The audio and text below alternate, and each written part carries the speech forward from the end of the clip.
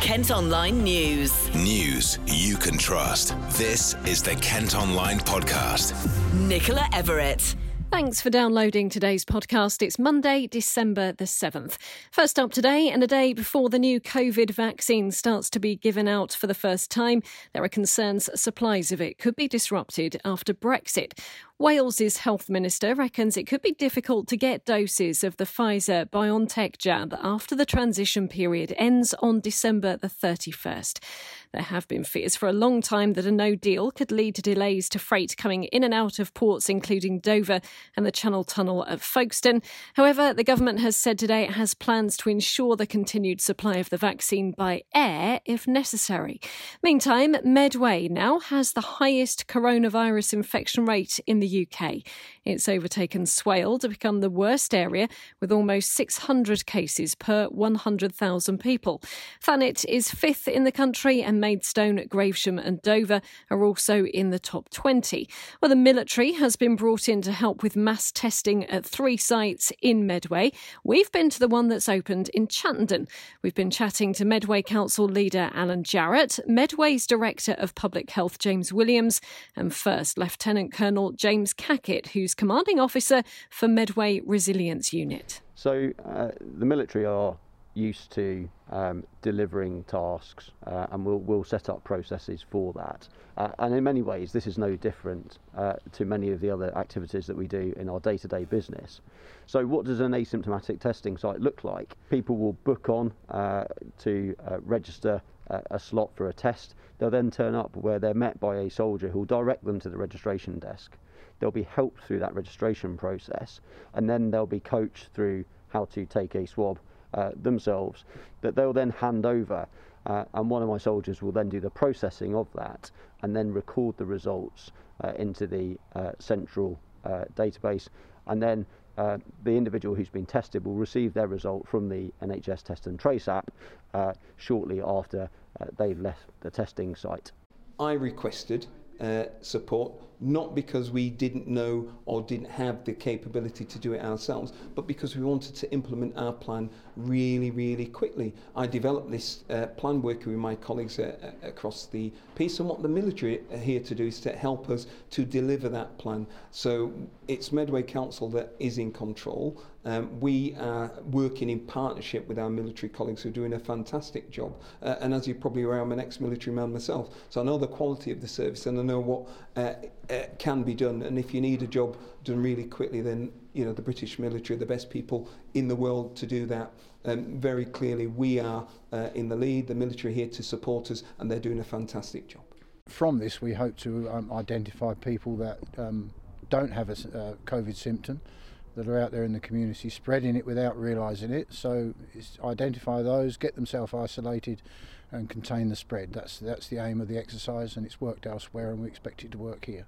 Elsewhere, a whole year group at Kent's biggest secondary school has been sent home following a case of COVID-19. All Year 8 pupils at Homewood School in Chattenden are now self-isolating for 14 days. The rest of the school remains open. Elsewhere, a school in Dartford has been forced to close early for Christmas after a significant rise in cases. The number of positive tests has led to staff shortages at Temple Hill Primary. It's closing until next term, with teachers providing online learning for the next 2 weeks. And Aylesford School will also be shut until January after confirming cases in every year group. And one final word on COVID today is more than half of you who've responded to a poll on KentOnline feel supermarkets have become complacent when it comes to enforcing social distancing. KentOnline editor Ed McConnell joins me to chat about this, and you've been speaking to a brewer in the county, Ed, who's particularly unhappy. Yeah, that's right. I've been speaking to Piers MacDonald over at Nelson Brewery, which is based at Chatham Dockyard. He called me out of frustration, really, after making several visits to local supermarkets and observing a very different situation to how it was in March, when staff were sanitising the trolleys and monitoring queues. What he saw was pretty much a free-for-all, and obviously being linked to the hospitality industry, while he still can trade to some extent, it's been a very frustrating time for him. He was sort of wanting to vent his frustration out of what he sees as a kind of complacency within other industries, and which he thinks is going unreported to some extent. And what's the reaction been on our social media? Based on what we've seen today on social media and also in response to the article in the comments, a lot of people agree with him. It's whether that's because of the supermarkets themselves and the staff not doing as much, managers not asking for as much, or because shoppers are just becoming complacent, is unclear. I think a lot of people were sort of going for the latter, thinking that maybe people have just become a bit complacent with it, a bit bored. But then I suppose you could make the argument that if people aren't there monitoring it in the same way as they were before, it kind of gives that false sense of security. So what do supermarkets have to say about it then? So supermarkets, for their part, they reject this. They say all the measures that were in place at the start of the first lockdown, as does sanitisation process, where apparently there's staff stationed at the entrances to every store, handing out sanitised trolleys and baskets, Audi's traffic light system, all these things are still in place. They haven't changed anything. They did say, I think Audi in particular, that perhaps members of staff that were on hand at the start to offer advice or to kind of teach people how to use the new processes, maybe they're not there anymore because people should know by now. But in terms of their measures, apparently they're all still there. Thanks ever so much, Ed. You can still have your say by voting in the poll or commenting on the story. KentOnline News. A woman who's thought to be pregnant has been stabbed twice at a block of flats in Maidstone. Witnesses say ambulance crews, armed police and the Force helicopter were called to Pudding Lane last night. The victim's been taken to a London hospital and is in a stable condition. A 33-year-old man and two women aged 28 and 42 have been arrested on suspicion of assault. Residents in Hoo say the arrival of an Amazon distribution centre has been a blight on their community. It was hoped the retail giant would bring some extra cash to the area, but locals have been speaking up as drivers continue to leave excrement and bottles of urine by the roadside. Last week, a toilet was even placed on the Ratcliffe Highway in protest of the driver's behaviour. Marie Bennett lives near to the Amazon depot and has been speaking to our reporter Chris for the KentOnline podcast. The roads around here have been a complete nightmare with the lorries, especially coming up to Christmas. Everyone obviously is ordering online where they're not going out shopping. The lorries have increased tenfold. There's been various accidents, especially on Four Elms Hill. When there is an accident, no one can get in and out of the village because there's only one road in and one road out. Emergency services can't get in when the roads are all blocked. The lorries are trying to go through Cliff, High Halstow and Cooling, can't get through and block the roads there.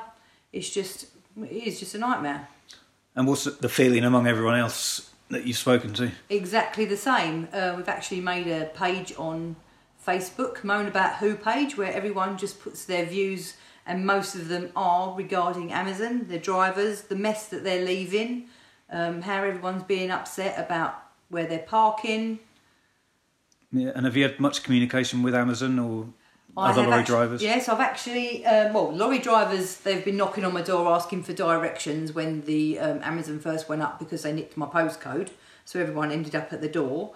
So yes, I've spoke to quite a few of the drivers. When I ride my horse, I have to ride it past all the drivers along the bridleway because that's where they park, and I've spoken to a few there who have expressed their concerns because there's nowhere to stop, nowhere to get anything to eat, nowhere to have a wash and go to the toilet. So they're asking me how to get to the village to go and find some food. What else would you like to know? Well, what about Amazon, the company itself as well? Have you had the company communication itself? with them? I've actually emailed them with photographs I've taken recently of all the mess that the drivers are actually leaving on the roadside, which is human faeces and all their toilet roll, bottles of urine and rubbish. Twice I've tried to email them and I've had no reply. Well, we asked Amazon for a response. This is what they had to say. Any disruption caused by drivers does not reflect the high standards we have for our carrier partners and their drivers. We are continuing to progress further measures to address the matter, including the imminent opening of additional parking in close proximity to our site. Police are hunting burglars who smashed their way into a house near Gravesend and stole a safe containing a £35,000 Rolex watch. The victim returned to his home in Cobham last Wednesday night to find it ransacked. A CCTV device had been ripped out so he couldn't check the footage. Experts reckon snow might stop settling in Kent within the next 20 years. The Met Office is warning climate change could put an end to sub-zero temperatures in southern parts of Britain. Forecasters say if the trend continues, only very high ground and parts of northern Scotland will drop below freezing by 2080. KentOnline reports. Rochester Cathedral will be lit up green this evening, joining other famous landmarks in showing support for the NSPCC. It comes as cases of child cruelty and neglect in Kent have soared by 163% in the past 3 years. Helen Westerman from the charity says support for children is needed this year more than ever. It's just been so vital, particularly this year, to be there for every child that needs us. So, we're really grateful for organisations like Rochester Cathedral for, lighting up to mark our Christmas appeal here for children. Children are really invisible, have been throughout the pandemic, with schools being shut and the eyes and ears of a community not being on children and young people. So it has been really, really challenging, I think. And those, natural places for help and support, schools, youth services, mental health services, have simply not been there. But likewise for parents that might have been struggling, actually those normal places of help and support again haven't been there, and that can make it really difficult for a family. Home 24/7, pressure of potentially poverty, finance, jobs, coping with childcare and educating your children. It can be a really challenging time. Can you just give some examples of the compromising situations that young people could find themselves in? Yeah, children have been faced with all sorts, and we've heard from children contacting Childline, sometimes for the first time, sometimes routinely during the pandemic. Children have been witnessing domestic abuse, domestic violence in the home. They may have been left on their own for long periods of time. They may have felt very isolated from their friends and family and very worried about what the pandemic would mean for them and their family. We've also heard from children who have suffered abuse, sexual abuse and violence, and the whole gamut of abuse has been vocalised by young people during this time. The company that runs the Grand Burston in Folkestone has been rated the UK's worst hotel chain for the 8th year running. Britannia received a 1-star rating in most categories, including cleanliness and value for money, in a survey about guest experiences. Now, don't listen for a bit if you don't want to know who left Strictly last night. Kent's Harvey made it through to another week after topping the leaderboard with a score of 29 for his American Smooth. JJ Chalmers went out in Musicals Week after being beaten by Jamie Lang in the dance-off. And Bryan Adams is returning to Kent next summer as part of a UK tour.